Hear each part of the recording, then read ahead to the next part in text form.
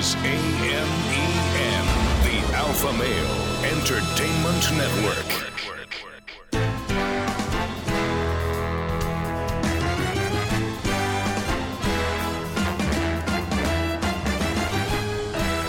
Broadcasting from Humidor 1A in the cigar city of Tampa, Florida, USA.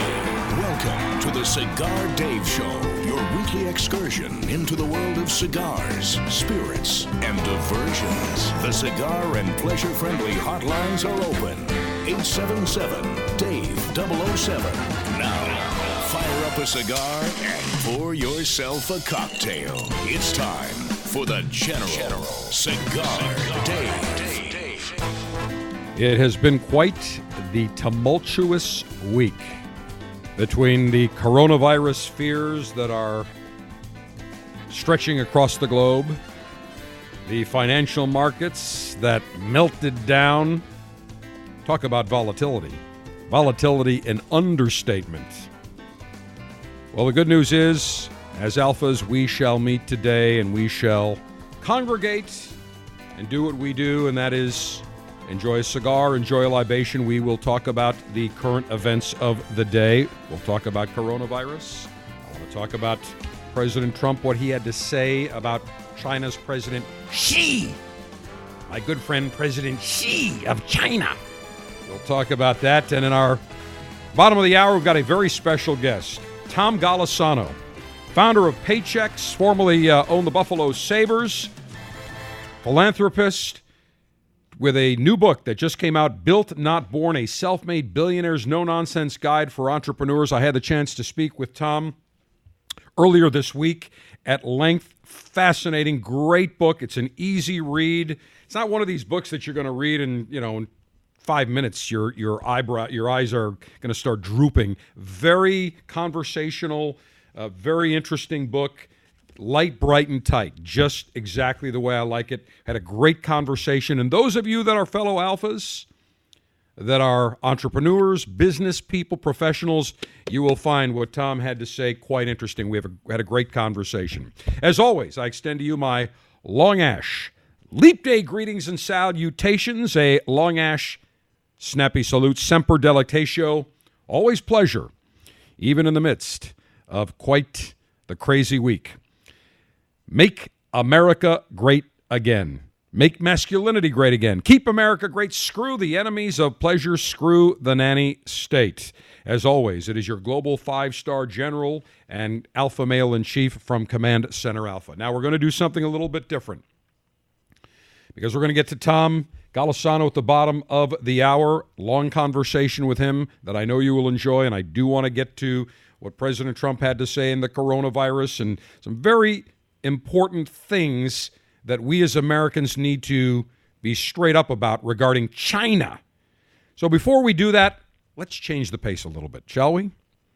And let's conduct the national with an unlimited and secure supply of pleasure sticks available for the general to enjoy.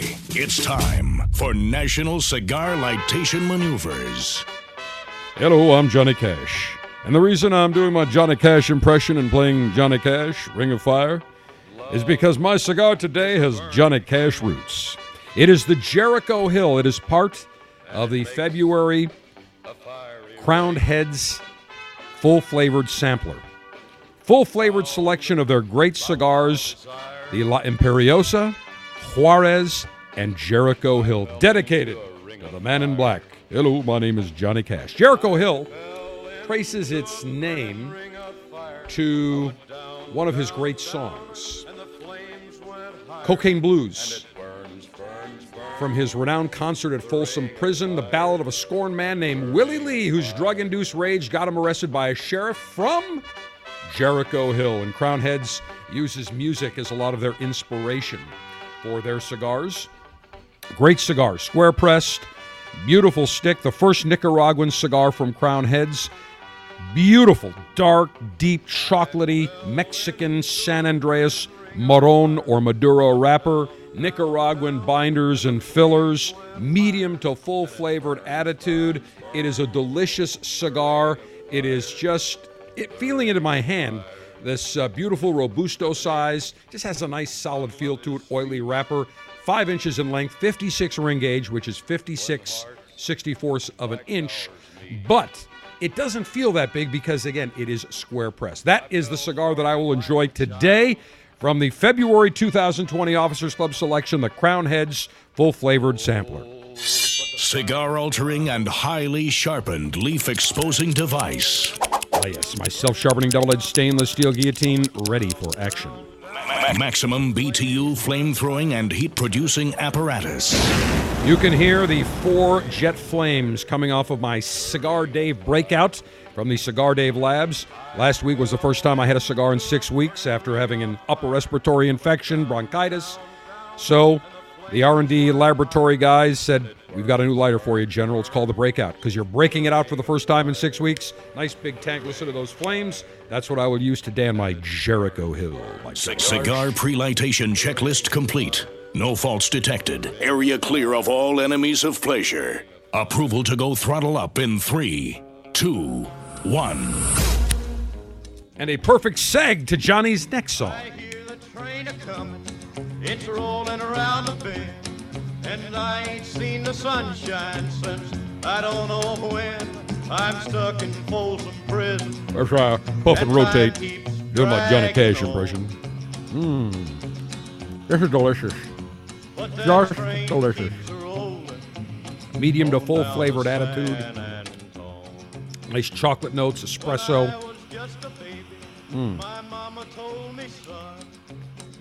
My buddies Mike Conder, John Hubert, Crown Heads have done a magnificent job on their lineup. True artisanal cigars. The other 2 cigars that were in the Officers Club selection, the La Imperiosa, a nice full-flavored beauty, Ecuadorian Habano Oscuro wrapper, very peppery, and then a cigar inspired by Jericho Hill, the Juarez. Amps up the strength, delivers notes of spice and sweetness, but this Jericho Hill, magnificent, and that's what I will enjoy today. Now I need something to accompany it. Scotch, bourbon, and beer. Commence thirst-quenching libationary maneuvers. I'm opening up a 32-ounce Crowler fill from Dunedin Brewery. Mike Bryan and his great team, we have had him on many, many times. A beautiful boutique brewery over in Dunedin, near Clearwater, right across the Cigar City, right across Tampa Bay. And I need something that's going to accompany this nice chocolatey espresso type Jericho Hill. So I have pulled out from Dunedin Brewing their Beach Tail Brown Ale. 5.8% alcohol by volume, notes of roasted chocolate, caramel. As I look at this, got a deep, dark color to it. I will say cheers, take a sip. Take a puff of my Jericho Hill. Take a sip of my Dunedin Brewing Beach Tail Brown Ale, and I am ready to go. Fantastic.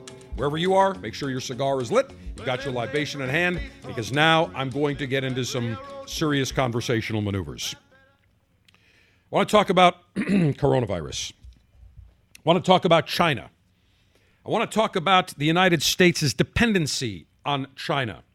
I want to talk about what President Trump said during his press conference on Wednesday evening at 6:30 p.m. Eastern Time. Let's talk about, first of all, China. I believe nothing, not a lick that is being released by the Chinese commie government. Not a thing. I don't believe them in terms of the number of cases. I do not believe them in terms of the number of deaths. To this day, they have not allowed the World Health Organization or the Centers for Disease Control, which both asked to come in and assist with containing the virus and assist the Chinese. They have both been rejected to enter China. Why is that? And why did China kick out 3 Wall Street Journal reporters who were on the hunt talking about coronavirus? Why? Very simple. Because the Chinese Communist government has done everything in their power to suppress the truth about coronavirus, to suppress that it even existed, to suppress the facts, and in fact, they have endangered the global health of global health of people worldwide. They have not only endangered global health, they have endangered global economies, global transportation. There's a reason the stock market, it was getting toppy the last few weeks. Make no mistake. And we may have seen a couple of percent correction coming down. But no way would we have seen the dramatic 10, 12% absolute rolling crash that we saw earlier, or actually throughout the course of the last 5 days. This is all because the Chinese Communist government, the Chinese Communist leadership, refused to acknowledge the truth. Communism will kill you one way or another, and this is one of those ways. In December, an ophthalmologist in China made the discovery of coronavirus, saw something was unusual. In a posting to several other doctors, I think 8 or 10 doctors, he mentioned this. Mentioned that what he discovered. It soon started to spread, started to leak out. And instead of the Chinese government contacting him saying, "Doctor, tell us what you see. If there is something, we need to contain this. We need to know what is going on." Instead of doing that, the commie bastard party officials called him in, dressed him down, and made him sign a statement saying that he was being a little bit on the dramatic side, that he was exaggerating what went on and there's really nothing to worry about. Everyone else knew the truth. This was in December. This could have been stopped in December. There's no way China now is sequestering, is quarantining an area the size of France, actually the area the size of Florida, the population of France, I think 60 or 70 million people, if they knew damn well that this wasn't as bad as it is. So the Chinese government, the Chinese commie pinko bastards, starting from President Xi of China and all the other commie bastard officials, knew what was going on. Endangered. I don't care if Chinese people are endangered. I don't care about China. I care about the United States. China is our enemy. Now, I don't wish evil or harm on any of the Chinese people, with the exception of all the Chinese commie pinko bastards. I hope every Chinese Communist Party official not only gets coronavirus, but expires from coronavirus. And I know some of you are saying, "General, you're wishing ill on people." You're damn right. The Chinese communists endangered every person in the world with this. They have been suppressing their people for years and years. I don't care about the Chinese Communist Party officials. I don't care about President Xi. I don't care if they all drop dead tomorrow from coronavirus. In fact, I hope they do. The Chinese people are different. They're being suppressed by these bastards. But China, the Communist Party officials, knew what was going on and refused to acknowledge what was going on and endangered the entire world. Now let's go to President Trump on Wednesday. He was asked about China. And President Trump, who, as you know, I'm a huge supporter, make America great again, keep America great. I will absolutely vote for him in November. But the one complaint I have is that at times President Trump gets too optimistic, too buddy-buddy, whether it's with Xi or Putin or Kim Jong-un, whoever. What he should have said when asked about it, he should have said, "I'm going to be very clear. I do have an excellent relationship with President Xi of China. But President Xi and the Chinese government, the communist government, has endangered the entire world. They knew about this in December and they suppressed it. They've known this has been a major health issue. They're not prepared to deal with this properly. They have refused to let in the World Health Organization. They have refused to let in the Centers for Disease Control. They have refused to let in medical professionals, disease professionals that are fully cognizant on how to contain and how to research and how to watch these things. They have been negligent in allowing them in. They are responsible for allowing this to spread because they have tried to keep it quiet. And I don't believe, frankly, and this is what the president should have said, frankly, I don't believe the numbers that are coming out of China. I believe the numbers are far greater. And I'm very perturbed at China.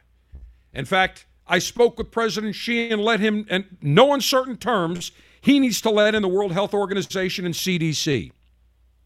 That's what he should have said. Instead of, well, I believe he's doing a great job. No, he's not.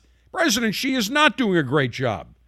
President Xi and the entire Chinese communist apparatus has endangered the entire world.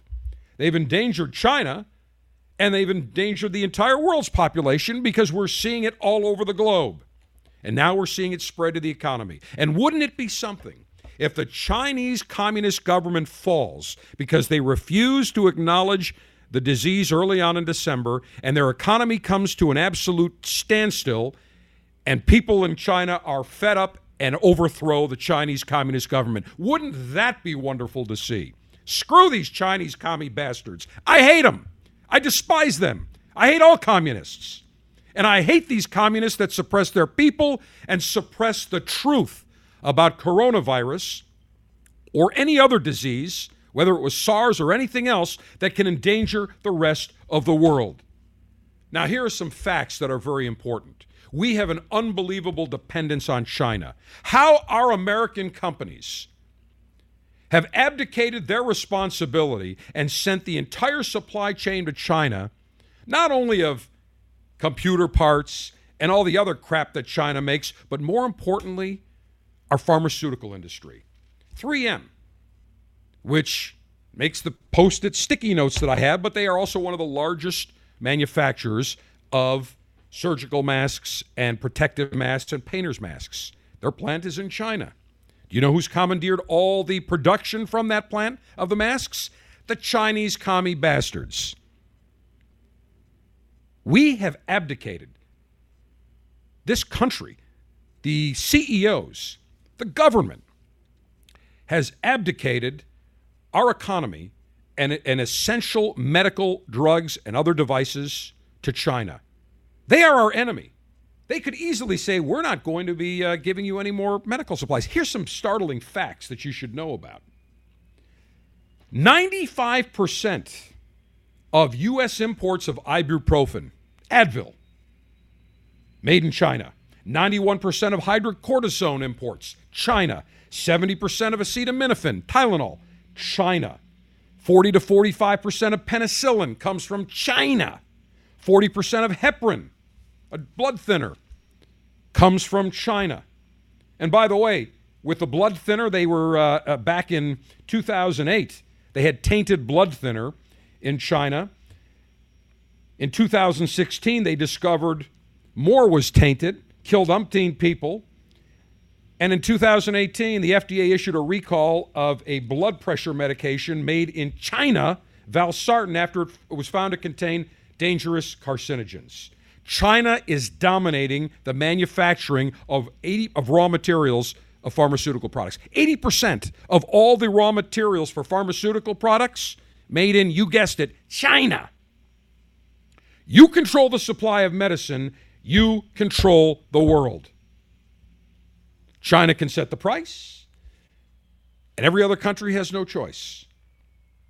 I didn't realize this, that even pharmaceuticals for our animals, our beloved pets, 32 animal drug firms that make finished drugs or source active pharmaceutical ingredients in China, there are now 6 or 8 of those drug firms saying they're having supply chain issues. We are at the behest. We are under the boot of China. Tamiflu, one of the most popular anti-influenza medications in the U.S., it's extracted from the star anise plant. It is a plant primarily grown and harvested in southwest China. Guess who makes that? China. That is correct. China, China, China. This is ridiculous. 80% of the raw materials for medications come from China. Oh, and here's another little thing. In terms of the FDA inspecting Chinese pharmaceutical companies, good luck on that.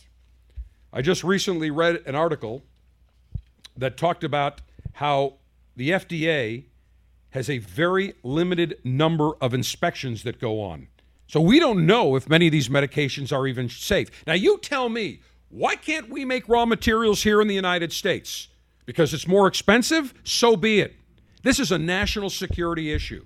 And this should be a wake-up call for President Trump, for the House, the Senate, for every government official, for the FDA, for the CDC, for HHS. This is not a political issue. Unfortunately, the Dems are trying to make it a political issue. How pathetic. Something like this is being turned into a political issue.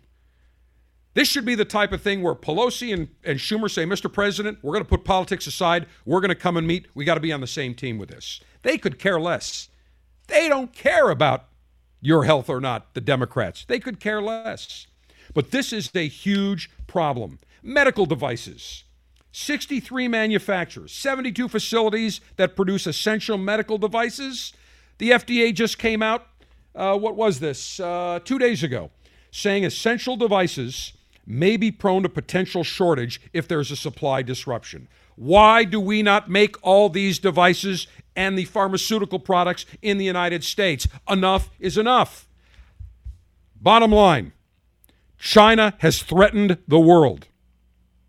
They didn't have to do it with a gun, didn't have to do it with a bomb. They did it by hiding the truth about a virus. They endangered their own people, and more importantly, they endangered the rest of the world.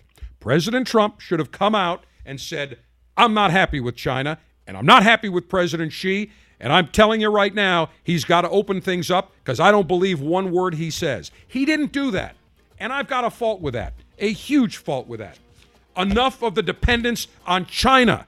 I'm fed up with those Chinese commie bastards. We can't make that nonsense, all the pharmaceutical products here. Please. This should be an issue of national concern and national security.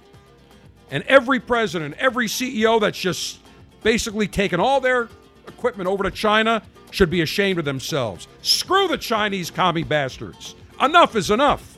All right, next, when we come back from the break, Tom Golisano, founder of Paychex Billionaire, author of the book Built Not Born, will join us. Great conversation. Screw China. They're rotten bastards. The General is always on Twitter, delivering breaking news, giving you the latest intel on cigars, and battling the enemies of pleasure. Chat with the General now at Cigar Dave Show.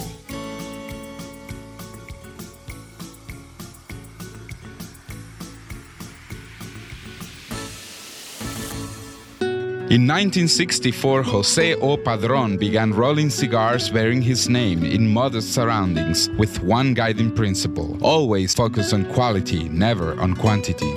Nearly 40 years later, Padron cigars are recognized for their superior taste and majestic construction, the result of Padron controlling all aspects of the cigar-making process, including planting their own seeds, growing and curing their own tobacco, and constantly supervising the rolling room. To Wall Street, it is called vertical integration. To the Padron family, it's called making great cigars. The Padron lines include the Padron 1964 Anniversary Series and the Padron Traditional line. All Padron cigars are wrapped in Nicaraguan sun-grown Habano tobacco, available in natural or Maduro. Experience Padron. For your Padron retailer, call 1-800-453-5635. When Padron is on the band, quality is a matter of family honor. Surgeon General warning: tobacco use increases the risk of infertility, stillbirth, and low birth weight.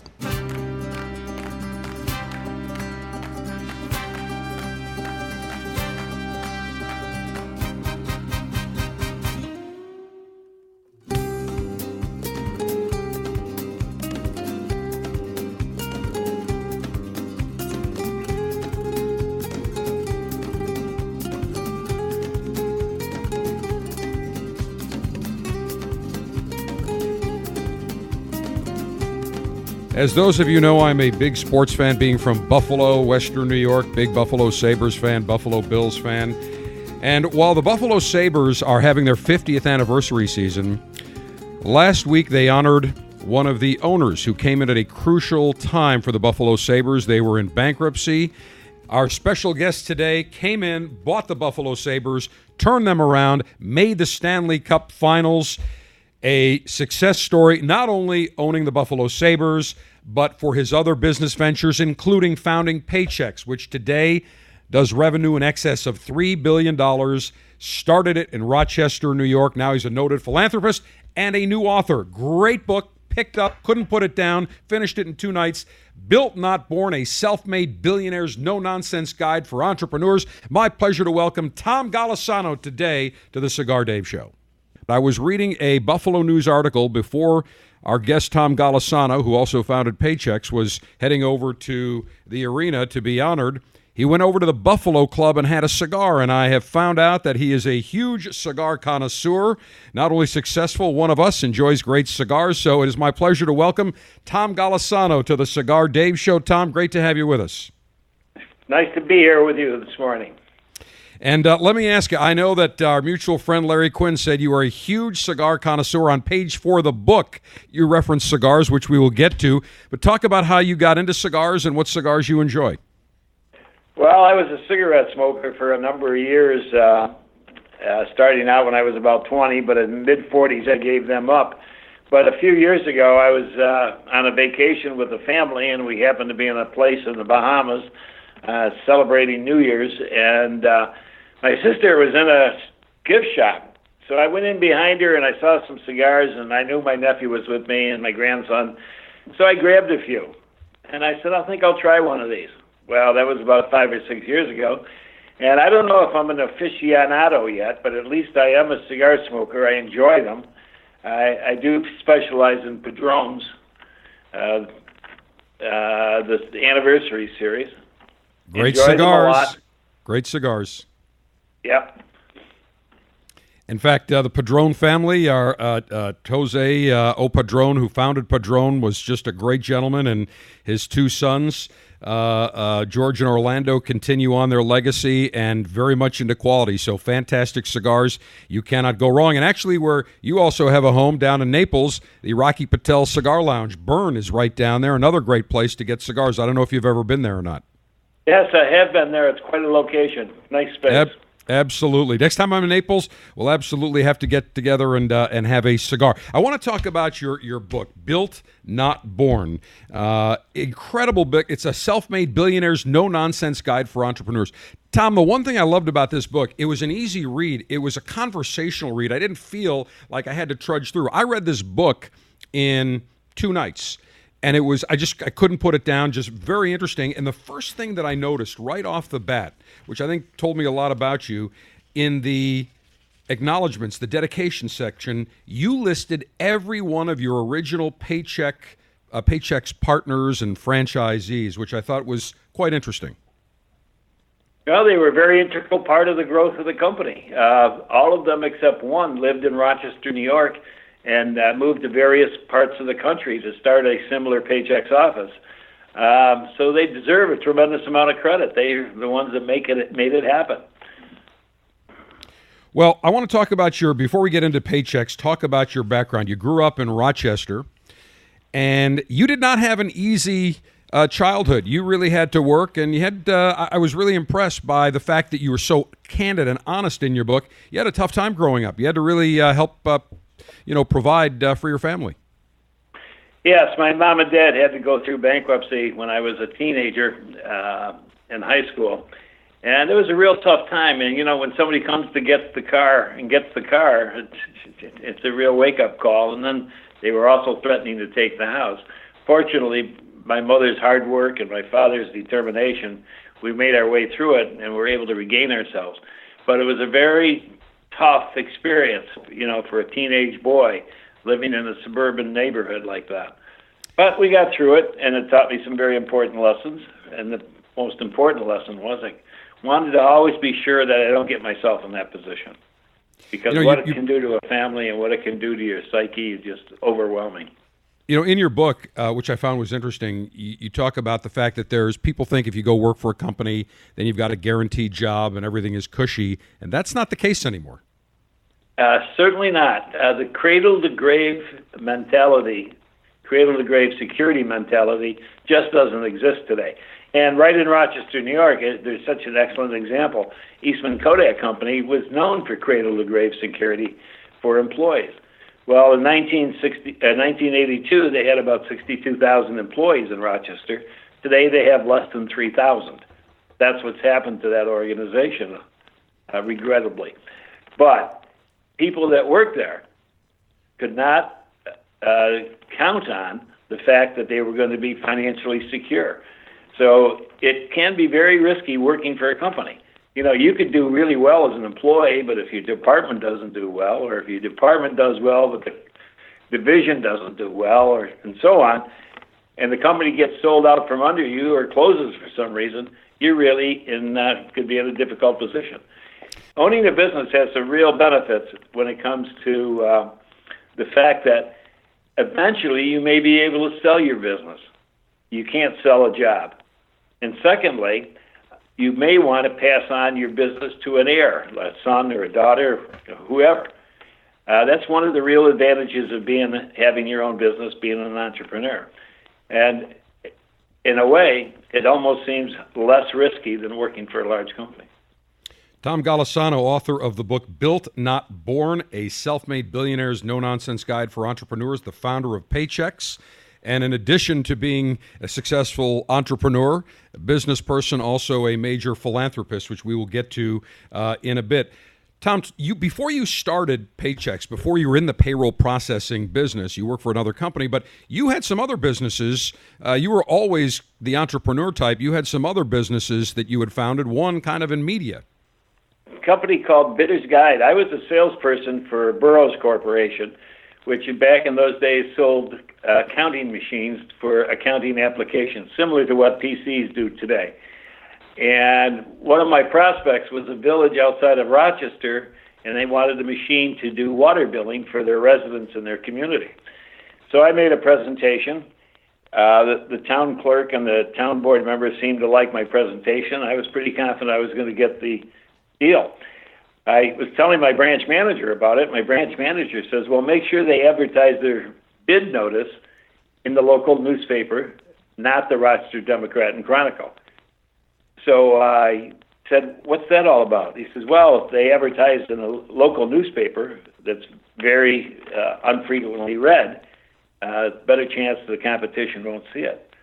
So I went home that night and started thinking about all the products municipalities and school districts purchase and how many newspapers there were in upstate New York. If I subscribed to them all, added out or cut out all the bid advertisements, put them into a publication 3 times a week that I would put out, it's simply by mimeograph, I might have a product that companies would buy. So I decided to leave Burroughs and start a company called Bidder's Guide. Now that was in 1964, I believe. I was at a public forum about a year ago, and 2 young men walked up to me and said, Tom, we own Bidder's Guide, which was the name of the company. I was astonished. I didn't know it was still in existence. And basically, these gentlemen bought it. It's a little different in its presentation today, using the internet instead of mimeograph, but it's still going and obviously still has value. I sold Bidder's Guide to start Paychex. Interesting. And they have adopted to the change in times and change in technology, and still around 55, 56 years later, which really is incredible. Entrepreneur, sports team owner, philanthropist. That is Tom Golisano, and now noted book author. A best-selling book just released, Built Not Born, a self-made billionaire's no-nonsense guide for entrepreneurs. We will continue our fascinating conversation with Tom around the corner. You need to add some alpha to your Facebook newsfeed. By following The General, you'll get the latest intel in the world of cigars, info on the show each week, and see what The General is smoking. Click like at facebook.com/CigarDave.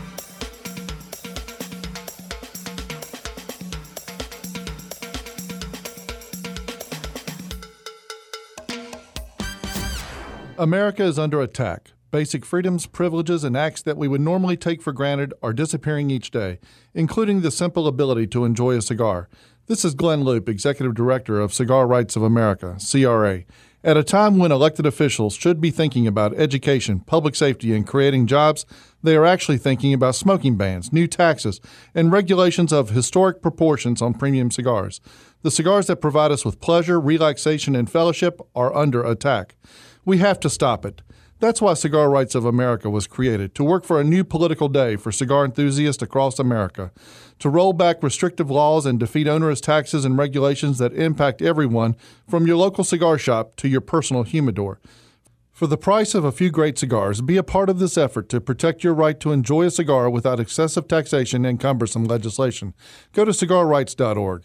Let's tell the government we've had enough. Join now, cigarrights.org. The Cigar Dave Officers Club has been en fuego, on fire with marvelous selections, and we continue that trend. For February, we feature a full-flavored selection of Crowned Head's unique artisanal quality cigars. First up, the Jericho Hill, dedicated to the man in black. Hello, I'm Johnny Cash. Jericho Hill, the first Nicaraguan cigar from Crowned Heads. It's wrapped in a Mexican San Andrean Maduro wrapper. Rich, dark, delivers medium to full-flavored attitude. Then we feature the La Imperiosa. Buckle up. It's a seriously full-flavored beauty. Ecuadorian Habano Oscuro wrapper ignites massive notes of pepper. And then we wrap it up with Juarez, inspired by Jericho Hill, but Juarez amps up the strength, delivering notes of spice and sweetness. $22.95 per month. You get 3 great cigars like the Crowned Heads full-flavored sampler. Go to CigarDave.com, click on Officers Club, and join the Officers Club today.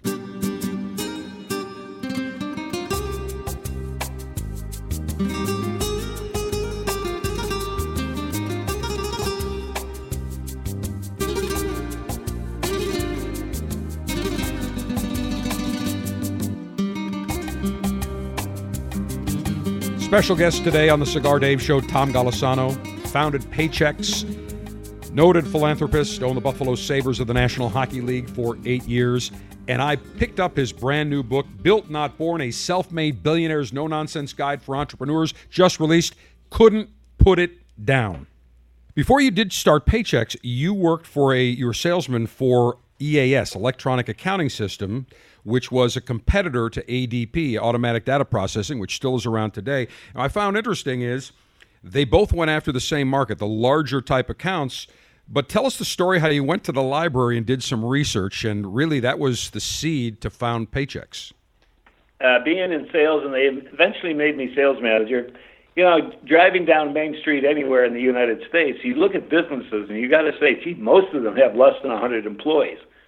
Well, the companies doing payroll processing back then were specializing in that market. The larger the employer, as far as number of employees goes, the more they sought after or tried to get that business.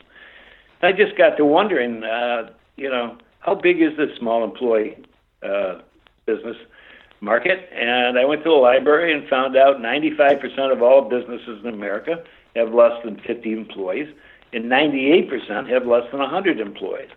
Well, all the payroll processors in those days were completely ignoring that market. Now, probably the rationale was the higher the dollar volume in revenue, the more preferable the client. But there's also the other aspect of that, and that's profitability. One thing that payroll processors do is when they price their product, the higher the number of employees or units produced, the lower the unit revenue. Conversely, the smaller the number of employees, the higher the revenue per employee. So with that logic, I said, would it be better to sell 10 10-person payrolls or one 100-person payroll? Well, the fact of the matter is the 10 10s represent 2.5 times the revenue. I can tell you as a payroll processor that the overhead to produce 10 10-person payrolls is not 2.5 times. So they're much more profitable. The other thing that's unique is I think it's easier to sell 10 10s rather than one 100 because all the payroll processors are going after that 100-person payroll while everybody is ignoring the lower end of the marketplace. Now, So we you had to come do up- a couple things. Right. When you had your payroll process back in those days, you had to fill out a fairly complex computer input sheet, which you had to learn how to do. Then it had to be delivered to the payroll processor, either by courier or by mail. Our concept was, instead of having the customer fill out a fairly complicated input sheet, why not just have them call us on the phone? A typical 14-person payroll, which is our average size client even today, only takes about 2 to 3 minutes to call in. And the benefit is generally higher accuracy, because the person communicating to us from the company is dealing with a professional that knows how to make the exact answer happen through our computer process. Secondly, and this was very big, none of the payroll processors back in those days were doing payroll tax returns as part of the service. For example, if you are an employer in the state of New York, you have a minimum of 52 payroll tax returns and payments that must be made to the federal and state governments. And the fines and penalties for not doing it properly and on time are severe. So we decided we would make payroll tax returns as part of the service. And the third thing, let's price it so small companies could afford it. High minimum charges back in those days from the larger processors was just too much money to allow small companies to want to take advantage of that service. So that was it. I went to the management of the company. I said, let's start a division. I'd be glad to run it. And they said, no, we don't think accountants would like us doing payroll tax returns. So I said, well, I disagree with you. I took it back to them a couple months later, and they still were against the idea. The following Monday, I resigned and started Paychex. Now, tell us, when you did found Paychex, how much did you found it with? And you had some struggles along the way, because when you're starting things out, it's not like you have a giant line of credit, and we know that banks don't like to necessarily lend to entrepreneurs or new businesses. Absolutely, you are correct. I paid off all my debts when I sold Bidder's Guide, and I had $3,000 left and a couple of credit cards, which I quickly lost because I was unable to stay with the payment schedules, and the credit card companies retracted them. Went 4 years without getting my own paycheck. Fortunately, my wife at the time, Gloria, worked in a nonprofit organization, and we were able to sustain ourselves. But for 4 years, I can remember going home some days and looking in that refrigerator, and there's nothing in there. It was tough, but we made it through it, and it obviously all turned out to be worth it. You know, whenever people say, oh, the person's an overnight success, I always say, yeah, about 6 years worth of overnights. And that's really true in your case as well, because 4 years without a paycheck that's pretty tough. I mean, that is very difficult. One of the things that you bring up in the book, which I found was very interesting, is talking about, are you cut out to be an entrepreneur? Because everybody thinks it's so easy to start a business. Everybody thinks no problem. And again, your story is a perfect example. You went 4 years without drawing a paycheck. A lot of, I guarantee you, sleepless nights, a lot of stress, a lot of pressure. But there is a certain type that says, I am willing to roll the dice. And I always say, no guts, no glory. You roll the dice, you're willing. But you brought up something in the book which really resonated with me, where you said when you go out to, let's say, a restaurant, your brain works as an entrepreneur that you don't look and say, yeah, the food is great. You look and say, man, the place is busy. How many seats are in this restaurant? How many times can they turn it? What do you think the average food cost is? And you mentally go through an exercise figuring out what the business is doing and what kind of margins and profits and revenue it's doing. And I do the exact same thing almost everywhere. And I think that is a common trait with entrepreneurs. We're always looking at the business angle of it. Guilty as charged. I still do it. I enjoy it. I think I learn a lot by going through the exercise all the time. And even if you get a chance to, even at a later time, talk to some of these entrepreneurs that you've analyzed from afar, it's really interesting stuff. And I think any person that wants to be an entrepreneur and has the desire, it's a good way to go through thought processes as they go from one business to another, as consumers, for example. On page 4, perfect example of this. You were in Cuba recently on vacation. You visited a cigar factory. Your first instinct was to ask questions. Where did they source their materials? What was their output? How many workers did they have? What did those workers get paid? You went through the entrepreneur's mental checklist. You started looking at the business aspect of it while you're enjoying a great cigar. Well, they weren't giving me all the answers. They were sort of protective to a point, but I did learn an awful lot, and it was a fun experience. Well, if you ever want to go to Nicaragua, the Dominican Republic, we can get you all the answers you want with our contacts, all the great cigar manufacturers, and see exactly how it goes from seed to cigar down the road. Tom Golisano, the founder of Paychex, entrepreneur, philanthropist, author as well, Built Not Born, new book that is doing very well on a number of bestsellers lists, a self-made billionaire's no-nonsense guide for entrepreneurs. Tom, I was amazed at just the level of honesty that you revealed in this book. And I really, chapter 8 really kind of hit me. A good deal for everyone, and it brought me to my grandfather growing up in Buffalo, who was in the wallpaper and paint business. And even as a little kid, and he loved cigars, I'd always go around with him in his truck and be just love being around the aroma of cigars and him. And I remember as a kid, he did a deal with the bank, and we went in and he signed a loan to buy a property. And I'll never forget, he looked and said, always leave enough on the table for everybody to make it look like they had a good deal. Let everybody eat. That was his the phrase that he used. And you did that. You said the exact same thing in your book. Yes, I did. And I'm a big believer in that concept, that philosophy. When you're in a negotiation with, a vendor or a potential acquired company or something of that sort, somebody buying your company, it's a much better world if you, as part of the process and the person on the other side of the table, understand that it has to be or should be a good deal for everyone. Or if it's a bad deal, that it's shared equally among the two parties. The idea that you can ramrod yourself and overwhelm the other party and take advantage of them, I think, is really a lot of baloney. Most people that are in the position to negotiate something like that are pretty smart individuals, and they've been through a lot. And if you think you can take advantage of them, I think you're making a big mistake. So if you want to accomplish something, the best thing to do is make it a good deal for both of you, if you can do that. Or if it's got to be a bad deal for whatever circumstances, at least let's share in it equally.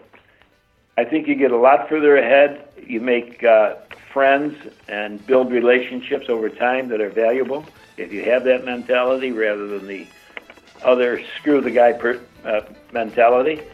It's just better business, and it pays off in the long run. We continue our fascinating, interesting conversation with one of the noted entrepreneurs in the United States, founded Paychex, also owned the Buffalo Sabres, noted philanthropist, and now has his new book out entitled Built Not Born, a self-made billionaire's no-nonsense guide for entrepreneurs. We will continue our fascinating conversation with Tom around the corner. This is AMEN, the Alpha Male Entertainment Network.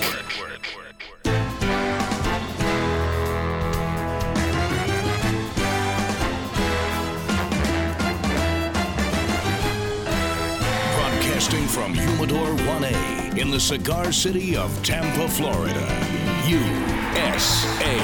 Welcome to the Cigar Dave Show, your weekly excursion into the world of cigars, spirits, and diversions. The cigar and pleasure-friendly hotlines are open. 877-DAVE-007. Now, fire up a cigar and pour yourself a cocktail. It's time for the General Cigar Dave. Well, I'm enjoying my Jericho Hill, part of the February Officers Club selection. Beautiful cigar, nice espresso chocolatey notes, and I am thoroughly enjoying my Dunedin Brewing Beach Tail Brown Ale, a perfect accompaniment to this Jericho Hill. And I'm pleased to say that after my opening monologue last hour, my blood pressure has gone from 950 over 820 down to a steady 120 over 80. All is well now. Getting just absolutely exasperated with China, our dependence on China. And if you missed what I had to say in the opening monologue, by all means, make sure you listen to our archive at cigardave.com or on the podcast or on our mobile app. It automatically loops. You won't want to miss it. I was quite perturbed and fired up. Tom, when you started Paychex, initially you founded it just to be a local Rochester company. That was in the book. It was very apparent that you were just looking to make a nice business in Rochester. And I think when you look at many entrepreneurs that have become successful and ultimately billionaires, you look at Steve Jobs at Apple or Bill Gates at Microsoft, most of them said, hey, we've got this idea. Maybe we can make some money. Maybe we'll change the world a little bit, but we'll pay our bills, we'll make some money, and life will be good. We'll have some freedom. So when you founded Paychex, you initially were just looking at a relatively small universe of Rochester. You're exactly right, Dave. My goal was to get 300 clients in Rochester, New York, and live happily ever after. It took me about 4 years to accomplish that. But one day, a friend of mine walked into the office, and we had worked together at Burroughs, and he said to me, Tom, it looks like you're making it with this thing. He says, how could I get involved? I said, Phil, well, we could open an office in Buffalo or Syracuse or Albany or all three, and you and I could go partners. And Phil said, sounds like a good idea, and we did that. About a few months after we got him started, an employee of a client came into the office to pick up his payroll, saw me, and he says, Tom, this is really a great service. He says, I would like to move to some other part of the country and start a similar business. And I said to him, Chuck, I said, well, where are you interested in going? He says, well, Miami, Florida. I said, Chuck, I don't know, you want to be my partner? And he said, no, I don't want to be your partner, but I'll be your franchisee. So I said, you mean you'll pay me an upfront fee and maybe some recurring revenue percentage and that type of thing? And he said, sure. So we got together. We came up with a franchise agreement between the two of us, and off Chuck went to Miami, Florida. We got the lawyers involved in that franchise agreement after 2 or 3 hours of trying to settle what I call inconsequential issues, but they're trying to make a big deal out of it. Chuck and I said to the lawyers, we're going to leave the room. We'll come back with the deal. We came back with the deal and said, don't screw it up, guys. Just do the paperwork right. So it's a little story about paying people by the hour. But anyway, I got these people, these two guys going, and they did good jobs. So then I decided, is this a way to build a national organization by offering partnerships and franchises? I decided yes. So the next 4 years I spent recruiting people. As I said, most of them were all from Rochester, and getting them started as a franchisee or as a partner in Paychex in another part of the country. Ended up with 17 of them, including my wife, my first wife. We decided to go our separate ways. And that's an interesting story. That's a fascinating story. And at the time, I didn't have very much liquidity. And when I asked her what she might like in the form of a settlement, she says, well, you haven't sold a New York City franchise. Why don't you give me that? Fund me till I get to break even, help me buy a house, and we'll call it square if you do that. And I waited a week. I wanted to talk to her again to make sure she really wanted to do it. She obviously wanted to do it. So I said, okay, and we did it. And she went down to New Jersey, had the New York City market, did a terrific job, was a great salesperson, a little scared of the computer room, but a great salesperson. And consequently, when we consolidated into one company, she ended up being one of the larger shareholders of the company. And that's interesting because you jumped ahead, but that's great. Again, talking about how candid you were in this book really was fascinating. You have a section called Divorce, the Ultimate Negotiation. And many people would shy away from saying how many times they were divorced, what their deals were. You were very honest, Tom. You said you've been divorced 3 times, and your good deal for everyone philosophy extends to your personal life. And you said that on both of your divorces, or 2 of the 3, you paid both sides of the legal fees. For the 3rd, you paid your side. But what was fascinating is the total amount that you paid for all 3 divorces, which is unheard of, which lawyers listening today are going to be not very thrilled with, a total of $6,000. And you say, why? Because you sat down with everyone and said, I'm going to work out a reasonable settlement. We're not going to let the lawyers chew this up. If more people would follow your advice, we could put more lawyers out of business. Well, I believe you're right. We settled it at the kitchen table between the two of us. And because we came to an agreement without outside, let me call it meddling, too often the partners, they talk to their family members, their friends, and they give them all kinds of what I consider to be bad ideas about negotiating.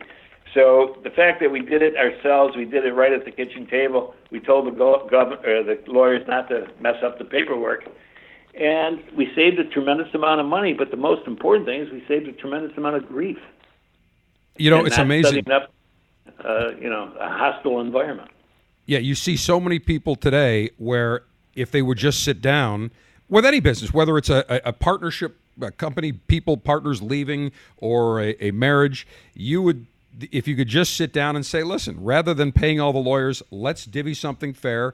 We're both not happy. We're going to have to give something up. But if they would do that, that certainly would be more efficient, practical for everyone involved. Tom Golisano, the founder of Paychex, former owner of the Buffalo Sabres. Built Not Born, new book, A Self-Made Billionaire's No-Nonsense Guide for Entrepreneurs. So, Tom, tell us how the franchise deal worked, because I at one time was a client of Paychex when I owned some radio stations here in the Tampa Bay area, and I never realized that the St. Petersburg office that we dealt with probably was a franchise. Initially it was. Yes, it was. It was part of the Miami situation, the Miami franchise. It's been very successful down in northern Florida as well as Miami. What else would I say about it? They provide a great service there. They really did, and it's incredible today when you think about it. I would say back then you had to have a computer. There was no such thing as cloud computing, so you had to have computer rooms, computer systems in every office, correct? Yes, we did. Today that's not necessarily true. Because of the cloud and the internet, we're able to process remotely, and it makes us much more efficient, much more accurate in what we do.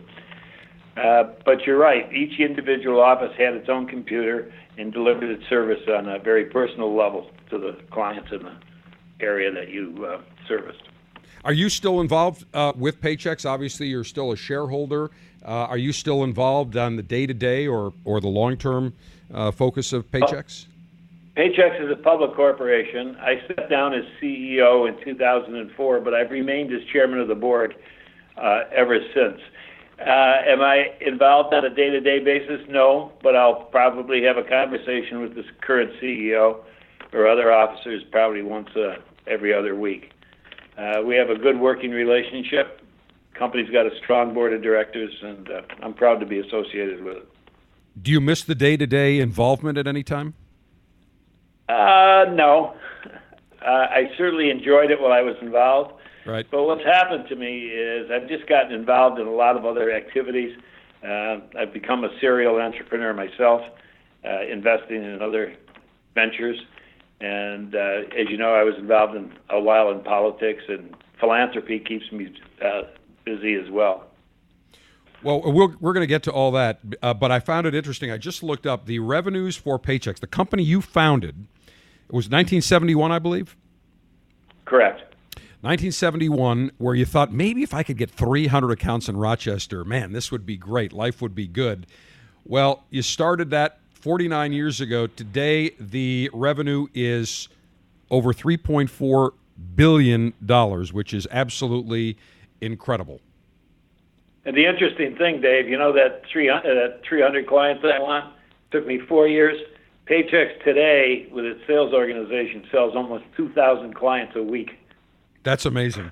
That is absolutely incredible. And let's face it, it's a great service because filling out the manually doing paychecks, and even if you have a computer program at your office and filling the tax returns, it is a royal pain. So you basically have created a service, and I remember at the time it was very reasonably priced. I'm sure it still is, where you basically took a headache off an entrepreneur or a business owner's or a company's to-do list. You made it much easier.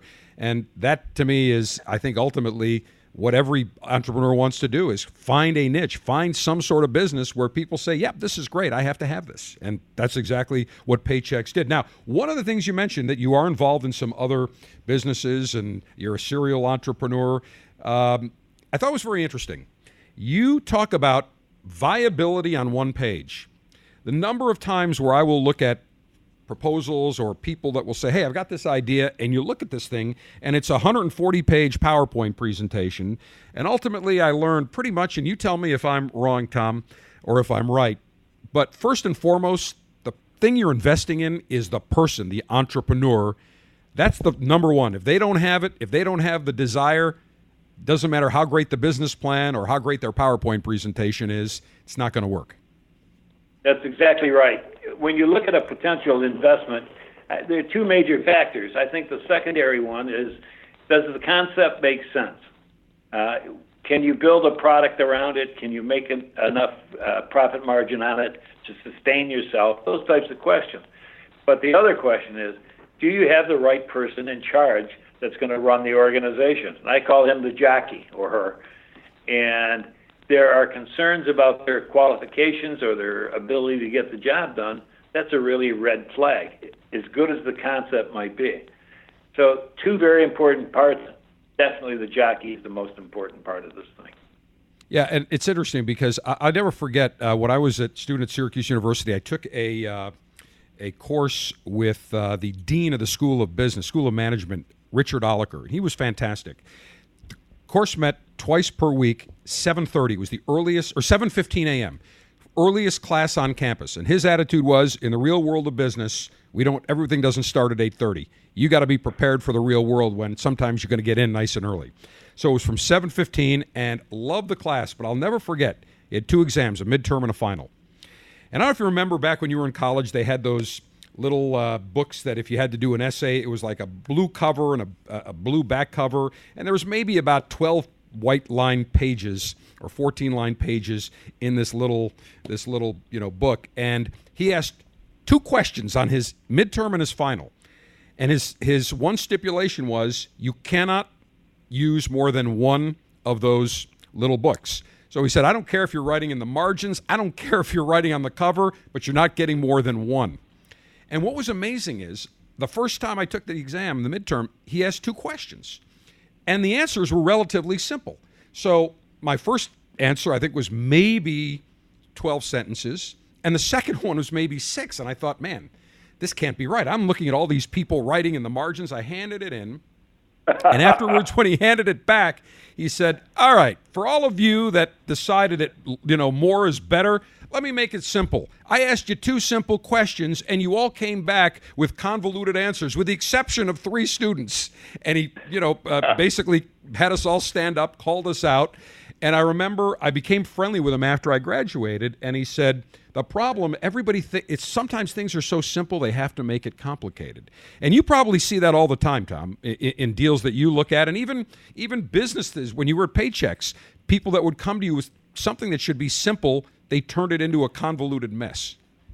Well, we probably get 2 to 3 business plans a week, and almost every one of them has a little bit of this problem with them. People will put in volumes of information where I believe the most important page is, what's the revenue going to be? What are your expenses?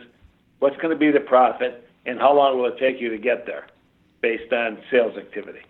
To me, that's the most important thing. In the case of Paychex, it was easy for me. I knew each client, let's say I brought in $20 a pay period in revenue, and our overhead was $1,000. Well, you need 50 clients to break even. And if you sell one a week, you can say, well, it takes me 50 weeks to get those 50 clients. I can figure out how much money I'm going to lose each week, add it up, and that's my capital expense. It's a pretty easy formula. But so many times you don't see that in these business plans. And the other thing that is sort of irritating to me, but I see it so often, is people come in with these ideas that they say a market is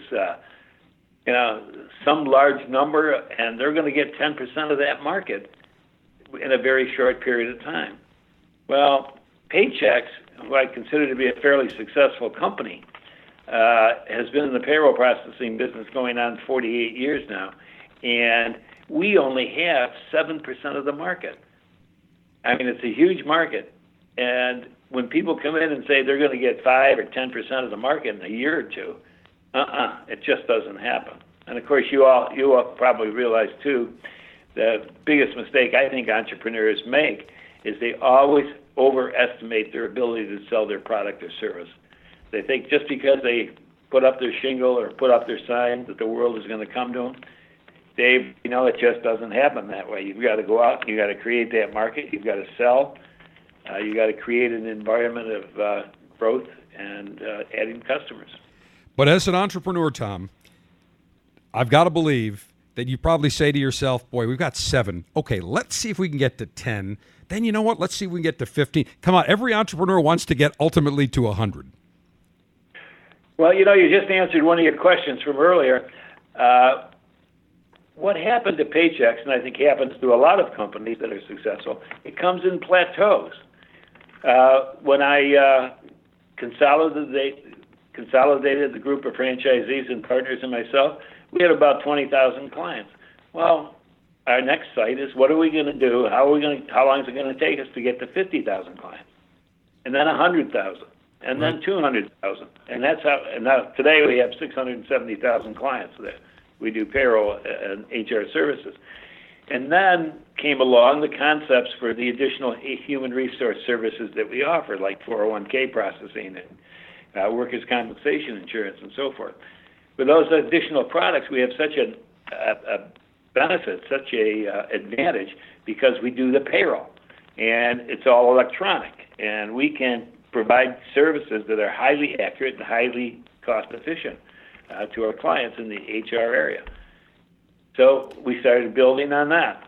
And that's how an organization grows. I think anybody starts a business and say, I'm going to be $1 billion company, just never going to happen or seldom going to happen. No, and as I said, grow into it. Yeah, and I think when you look at Steve Jobs working out of his garage with Steve Wozniak, those guys were just saying, hey, if we could sell maybe like 10 of these computers, we'll make a little money and, we can move out of the garage.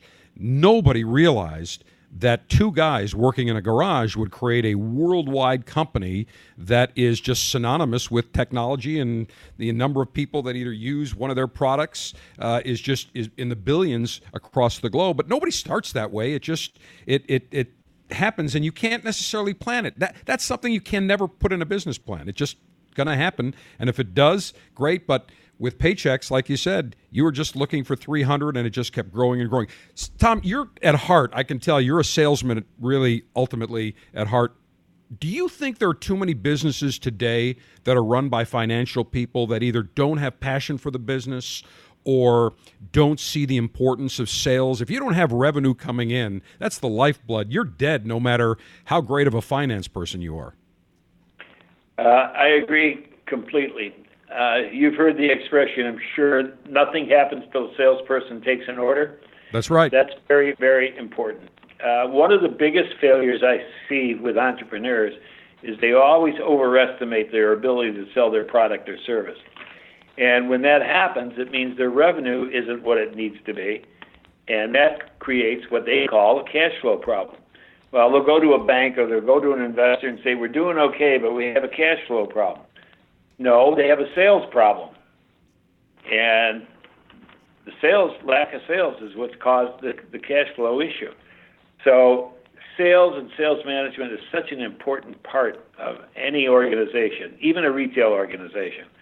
And it's the foundation.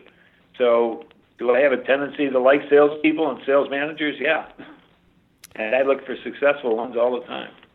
You've always got to sell. Nothing happens, as you said, without selling it and taking the order and bringing in that revenue. We will continue our fascinating conversation with Tom Golisano, author of the book Built Not Born, a Self-Made Billionaire's No-Nonsense Guide for Entrepreneurs. He founded Paychex, owned the Buffalo Sabres of the National Hockey League, and noted philanthropist as well, and just a regular guy from Rochester, New York, and didn't start with $1 billion. And really, when I think about Tom Golisano, or you think about Steve Jobs, or you think about some of the other entrepreneurs, Bill Gates, they basically start. Nobody sits there and says, I'm going to become a billionaire, like Bernard Sanders says. I'm going to become a billionaire.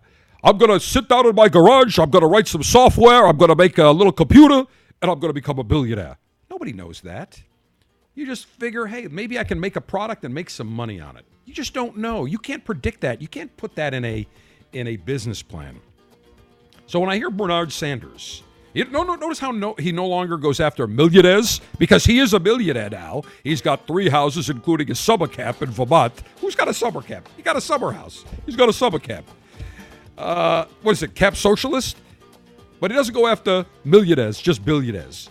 But it's ridiculous, because people do not start a business thinking, man, I've got my business plan. By year 10, I'm going to be a billionaire. Doesn't happen that way.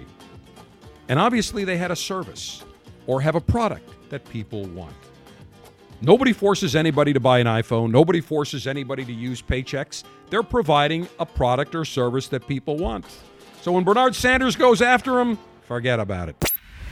Never miss a minute of the show when you download the Cigar Dave mobile app for Apple, Android, and Kindle devices. You can listen to our 24/7 continuous stream of the latest show or download the recent podcasts to listen to anytime on your mobile device. Get the Cigar Dave mobile app in the App Store. Search Cigar Dave.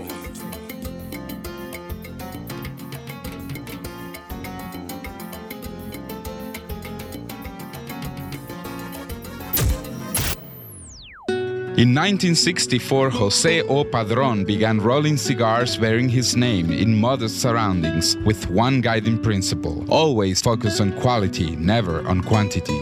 Nearly 40 years later, Padron cigars are recognized for their superior taste and majestic construction, the result of Padron controlling all aspects of the cigar-making process, including planting their own seeds, growing and curing their own tobacco, and constantly supervising the rolling room. To Wall Street, it is called vertical integration. To the Padron family, it's called making great cigars. The Padron lines include the Padron 1964 Anniversary Series and the Padron Traditional line. All Padron cigars are wrapped in Nicaraguan sun-grown Habano tobacco, available in natural or Maduro. Experience Padron. For your Padron retailer, call 1-800-453-5635. When Padron is on the band, quality is a matter of family honor.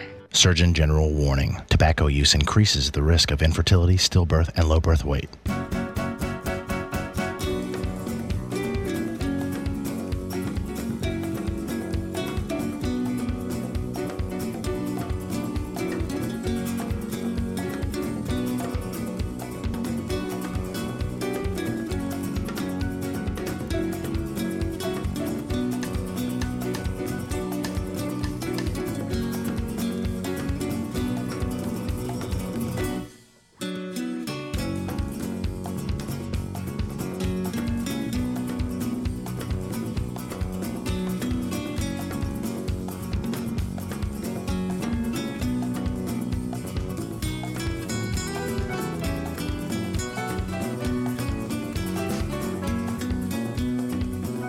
Got a few more minutes left with Tom Golisano, founder of Paychex, former owner of the Buffalo Sabres, philanthropist, author of the new book, Built Not Born, a self-made billionaire's no-nonsense guide for entrepreneurs. And Tom, we've got our listeners are alphas, they're entrepreneurs, they're professionals, they love cigars, they love enjoying the good life, but they also believe in working hard, and they also believe in philanthropy. And I will say this, that you go to any event where there are cigar connoisseurs involved, whether it's a golf tournament or a charity auction, they are the first to dig into their pockets and say, you know what?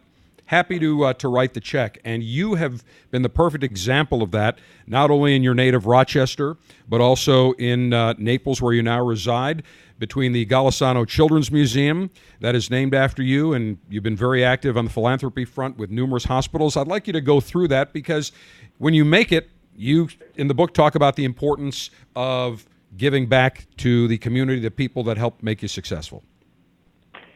Yes, philanthropy is a very important part of our life right now. And as you've mentioned, we've been involved in several hospitals and college institutions, the Special Olympics. I have a son who's developmentally disabled, and because of that, it was one of the driving forces of me trying to be successful as an entrepreneur, because I never wanted him to become a ward of the state in any way. So we've made sort of a specialty out of the organizations that serve people with developmental disabilities. But I can tell you one thing about philanthropy. It's not as easy as it looks. You would think giving away money is, that's easy. It's not so easy if you want to do a good job. you almost have to do a lot of due diligence. An organization comes to you asking for a significant amount of money, like $5 or $10 million. You've got to go through a process of determining whether that's a good investment. The quality of the management, the quality of the project, their ability to get the project done, etc. So it's not as easy as it looks, but I'll tell you, it's very gratifying. You know, I do have involvement with 3 children's hospitals, and every week that goes by, I get a parent or a grandparent, a sister or a brother come to me and say, "Oh, our child was taken such good care of at the hospital. He's pulled through. He's doing well, or she's doing well. I can't thank you enough." Well, that's very gratifying to hear. I'm a little guilty of enjoying it a little too much because I know the people that really do the job are the doctors and the nurses. I just help build the building. They're the ones that actually make it happen. But it is very gratifying, and I'm glad I'm in a position to do it. Yeah, as my grandmother would always say, health is wealth, and I'm sure when you hear those stories that you're able to help other people that are in need, that's got to be incredibly gratifying, and clearly with the philanthropic endeavors you've been involved with. I know I've been to the Golisano Children's Museum and I've seen it, so that's really an amazing, an amazing place as well. And it's interesting because you're 2 really adopted. Well, Rochester, your native hometown, but Naples, your adopted hometown. You've also given back, even though you haven't been there as long as being in your native Rochester. Yeah, Naples, Florida is a great place to live. It's very culturally oriented. The people are very, very generous. It's just a good quality of living. So I'm very happy to be able to be a contributor to it. All right, 2 other things I want to get to real quickly. One, politics. You ran for governor 3 times in New York State. And if anybody needs a business person, any state needs a business person in the worst way, it is New York State. I reside in Florida as well, up in the cigar city of Tampa. Florida's population, just about, I think a little bit bigger now than New York State's, but our state budget is half the size of New York State. What is wrong with New York State? Somebody else besides me that recognizes that. Florida has 2.5 million more people. Its budget is about $88 billion this year, and New York State's budget's about $180. You're absolutely right. It's double in New York State, and there's less people in New York State. Isn't that sort of outrageous? Yeah, and what's amazing is in New York State, there's all these, there's a thruway commission, there's a bridge commission, there's a power commission, there's all these authorities and commissions. We don't have that in Florida, and yet everything seems to work rather well here in Florida. It really is incredible. It's a very interesting correlation between the 2 states. And obviously, I was reading an article in this morning's Buffalo News about the census is going to show people leaving New York State and going to places like Florida and Tennessee and Texas and so forth. It's a problem that I think has been brewing for a long time in New York State, and it's starting to catch up with us. Yeah, and do you regret spending your money to run 3 times? Is it something that you look back on and say, maybe I wanted to do it at the time, but glad it didn't happen? Or I believe you would have made a dramatic impact, certainly having a business person that believes in watching taxpayers' dollars. Well, the first 2 times I ran, it was more or less to establish the Independence Party. You had to get a certain number of votes to keep ballot access available to our group. And I was glad to do that. The 3rd time I ran, I was really wanted to win. And I put a lot of effort into it and a lot of money and time. I never regretted it. The process is very interesting. It's some cases enjoyable, sometimes very frustrating. Dealing with the media sometimes can be a real issue, especially when you have people that are trying to undermine you right. all the time. But I made one conclusion. There's a real difference between politics and being in business, and let me tell you what I mean. In politics, you only have one winner in a race. In business, you can be in an industry where there are a lot of people that are active in it, and you all can be successful. Because of this one winner only mentality, I think politicians will go to absurd methods to get elected. I mean, I don't know if you watched the debate last night, but I mean, there's people screaming at each other and yelling. What a disaster! What a disaster! It's just because there's only one winner. I like business because you can have multiple winners, and you could have a nice competitive atmosphere between the parties. Whereas in politics, it's just so negative. Entrepreneur, sports team owner, philanthropist. That is Tom Golisano, and now noted book author. A best-selling book just released, Built Not Born, a Self-Made Billionaire's No-Nonsense Guide for Entrepreneurs. We will continue our fascinating conversation with Tom around the corner. Never miss a minute of the show when you download the Cigar Dave mobile app for Apple, Android, and Kindle devices. You can listen to our 24/7 continuous stream of the latest show or download the recent podcasts to listen to anytime on your mobile device. Get the Cigar Dave mobile app in the App Store. Search Cigar Dave.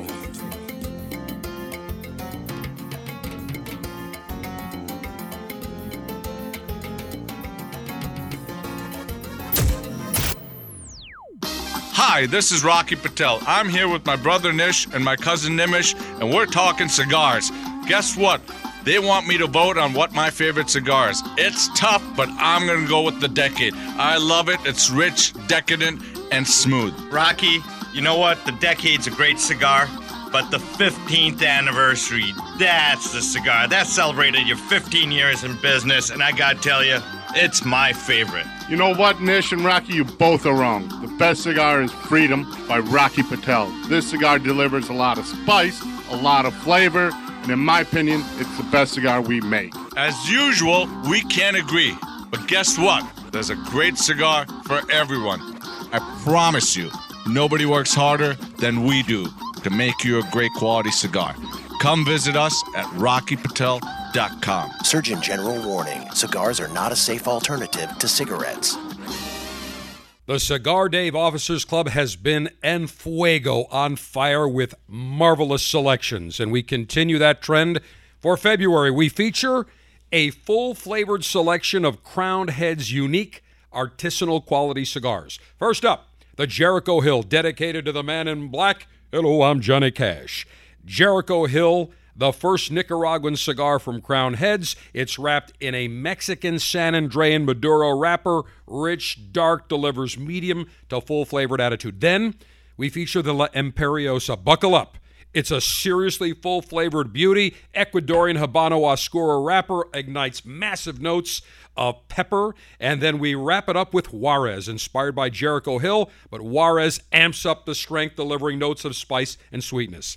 $22.95 per month. You get 3 great cigars like the Crowned Heads full-flavored sampler. Go to CigarDave.com, click on Officers Club, and join the Officers Club today.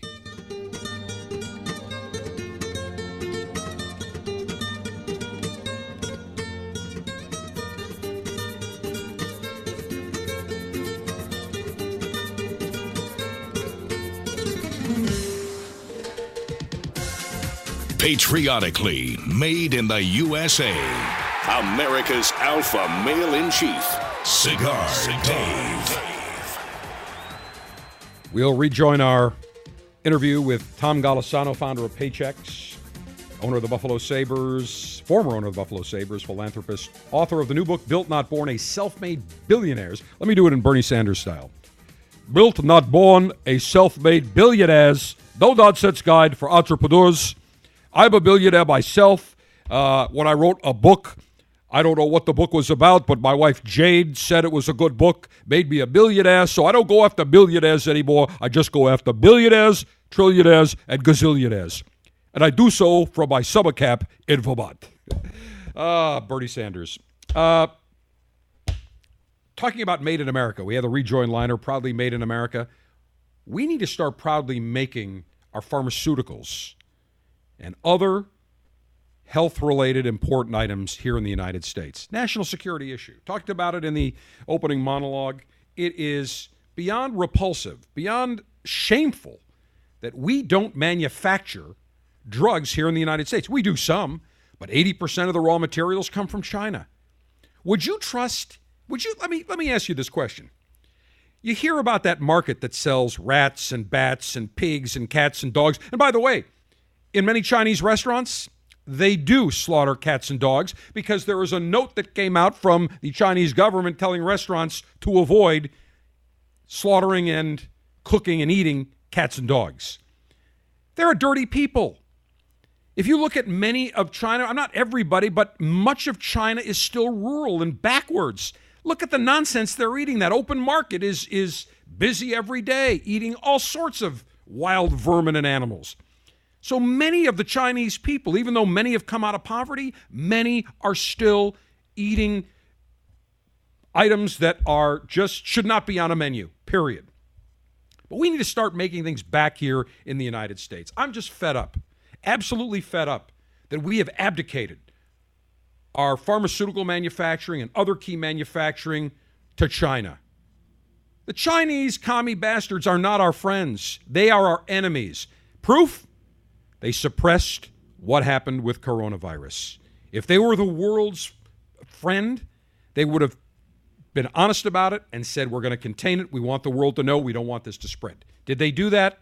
The answer is a resounding, absolute, loud no. Niet. Tom Golisano, the author of the brand new book, Built Not Born, a self-made billionaire's no-nonsense guide for entrepreneurs, founded Paychex Philanthropist, ran for governor of New York State 3 times, founded the Independence Party there. And lastly, Tom, I cannot finish this interview without talking about the Buffalo Sabres. Growing up in Buffalo, huge Sabres fan, still am. And the Buffalo Sabres for many, many years, I mean, they were really just a great team. The French Connection, a lot of history, always well supported by the fans in Western New York. And you're a sports fan, but not necessarily a hockey fan.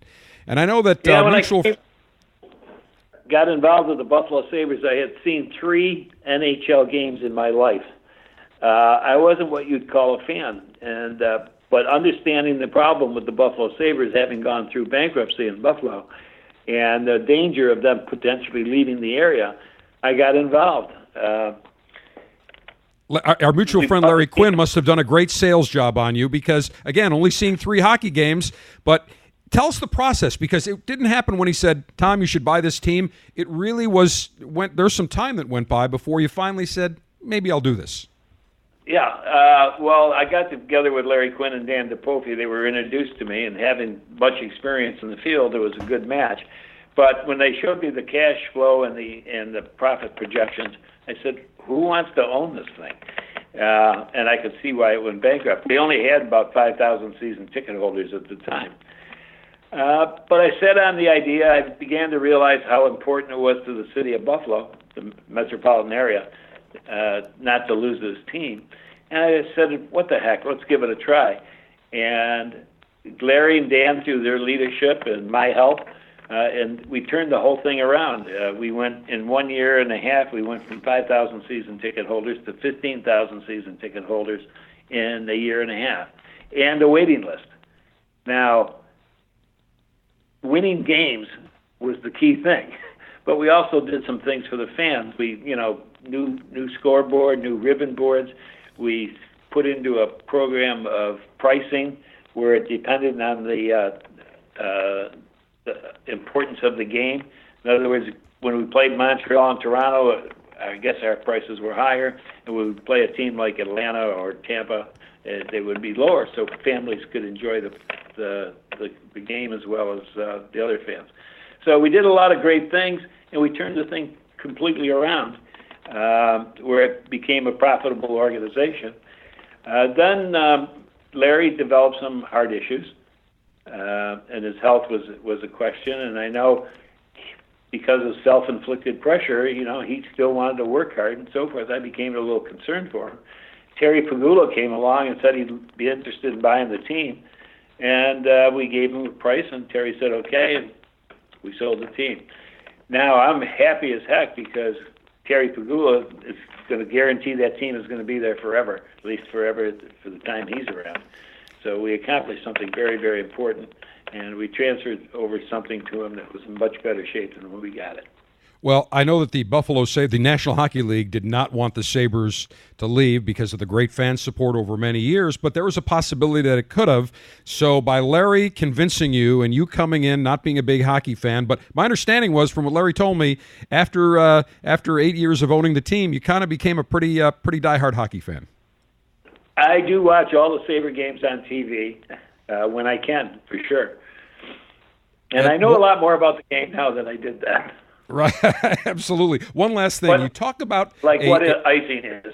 Where exactly? Well, I remember when the Tampa Bay Lightning first started here in Tampa.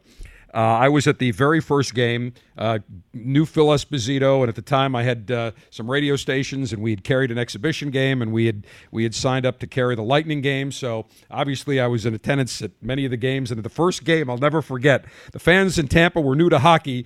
Whenever there was an offsides or an icing, people started applauding. They thought it was a good thing. They had no clue, but now Tampa's become a really tremendous hockey town. And it's great to see because it really is a great sport. And when you see it in person, there's really nothing like it. But lastly, I want to bring up something that you bring up, a negotiating tactic or something that can be used whenever you're questioning people, the pregnant pause. And actually, you use that with Larry Quinn and the other members of the Buffalo Sabres during a little retreat down to your home in Naples. So let's talk about the pregnant pause and then kind of that little quick story about how you used it with the management of the Buffalo Sabres.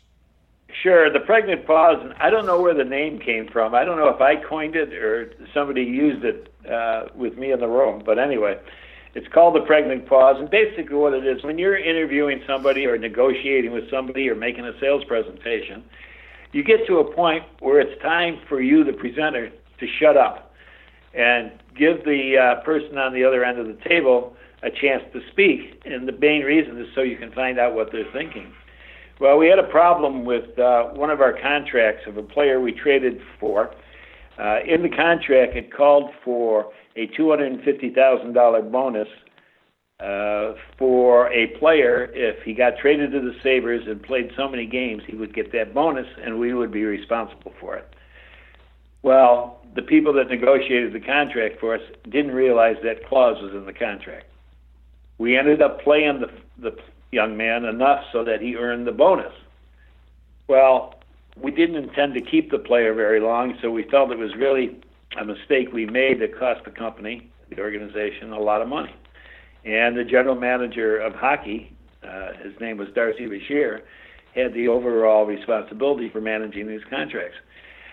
So I brought Larry and Dan and Darcy down to my house in Florida, and we sat in a little room, and I brought up this problem. And I just sat there. And the four of us were at a little card table, a room about 10 by 10, for 45 minutes, and nobody said a word. Now, if you could imagine the tension building up in that room, but nobody willing to say anything. Finally, Darcy Bashir, who was mainly responsible for the air, says to me, "Tom, if you want me to pay for it, I'll pay for it." And I said, "Darcy, forget about it. It's water over the dam. Let's move on." I just wanted, selfishly, him to admit that it was a mistake and that he was willing to stand by it. And it showed me the true character of the person, which was very positive. Yeah, I mean, for him, that's incredible for him to volunteer and say, because you could have said, "Yeah, Darcy, you know what? I'm gonna dock your pay out of that." Not that you would, but for somebody to do that, I think does reveal character. And by the way, Darcy's a fellow cigar connoisseur as well. Big cigar fan also. Oh, I didn't know that. That's great. Yep, absolutely. Big listener of my show up in Buffalo on WBEN when he resided in Buffalo, and absolutely loves cigars as well. And Tom, lastly in the book, the final sentence that you have in here, which I think is very important, because no matter all the hard work, everything that you do, the toil, the sweat, the last sentence in your book, if I can pass on one more piece of sage wisdom, and I quote, "Don't forget to have fun!" I agree 100%. I don't know who wrote that, but I agree with it. You wrote it. It's in your book. You said, Don't forget to have fun, but you're absolutely. And Tom, I'll tell you what, I would love if you, when I get down to Naples, because I visit Rocky Patel often, we definitely have to have a cigar together. And if you would like, the Padrones are very good friends of mine. If you would like to meet them down in Miami, have some special cigars that aren't available to anybody, I will arrange that and meet you down there, and we'll have some cigars, and we can talk more about the book and some other great experiences. Because really, when you're having a cigar with someone and you can interact and have a conversation, that's all about having fun. Yeah, I agree 100%. When you get down here, give me a call. We'll get together. We'll do it. Tom Golisano, founder of Paychex, philanthropist, owned the Buffalo Sabres, turned them around, and author of a great book, Alphas. I'm telling you, you've got to buy this book. I read it in 2 nights. It was just a conversational read. Built, Not Born, a self-made billionaire's no-nonsense guide for entrepreneurs. Trust me, you'll love it, and you will enjoy it.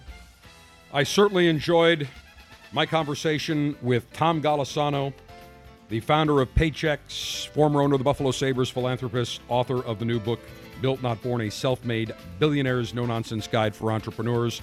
I enjoyed it. I hope you enjoyed it as well. Many of you are entrepreneurs, business owners, professionals, investors, potential entrepreneurs, business owners. So I hope you found that fascinating. And I certainly hope that you found what I had to say about China being our enemy to be candid, truthful, and the right way to deal with our enemy, China. Cigar Dave, the General, saying, may your humidor always be full. May your cutter always be sharp. May your ash be extra, extra long. Semper Delectatio. Always pleasure. Long live the Alpha. Make America great again. Make masculinity great again. Screw the enemies of pleasure. And screw the Chinese commie bastards.